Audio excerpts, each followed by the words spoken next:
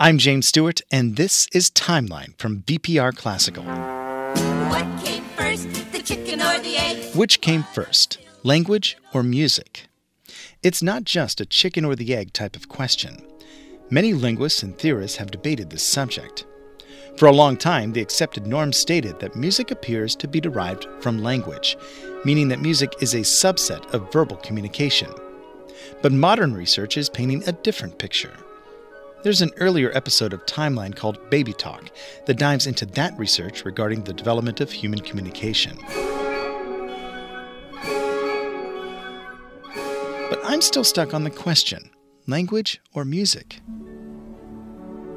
It just seems to spark 1,000 more questions.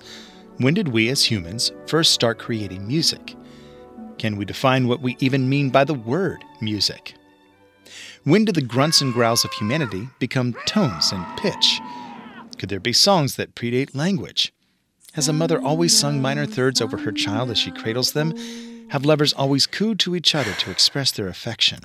But where do these notes come from? Why do our ears select certain notes and not others?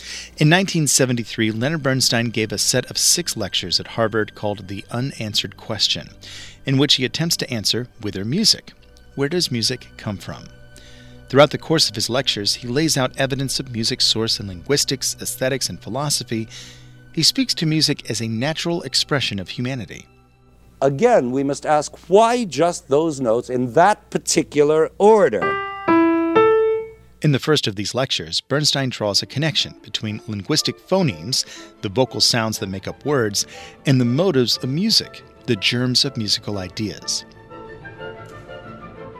The building blocks of language are the vocal sounds that come naturally to the human species. A good example is the sound made as you hum and then open your mouth. Ma. In most languages, in fact almost all, the syllable ma means mother, the source of life for every infant. Babies soon learn to call for ma when they're in need. Let's take a moment to analyze that little word ma. It begins with an attack, the letter M, then a vowel sound.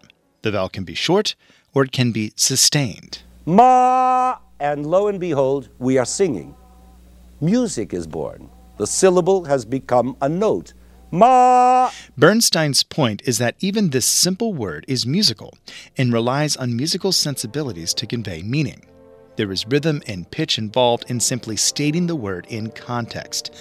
The ah of ma can go down, ma, like you're calling your mother, or it can go up, ma, as if you're asking her a question.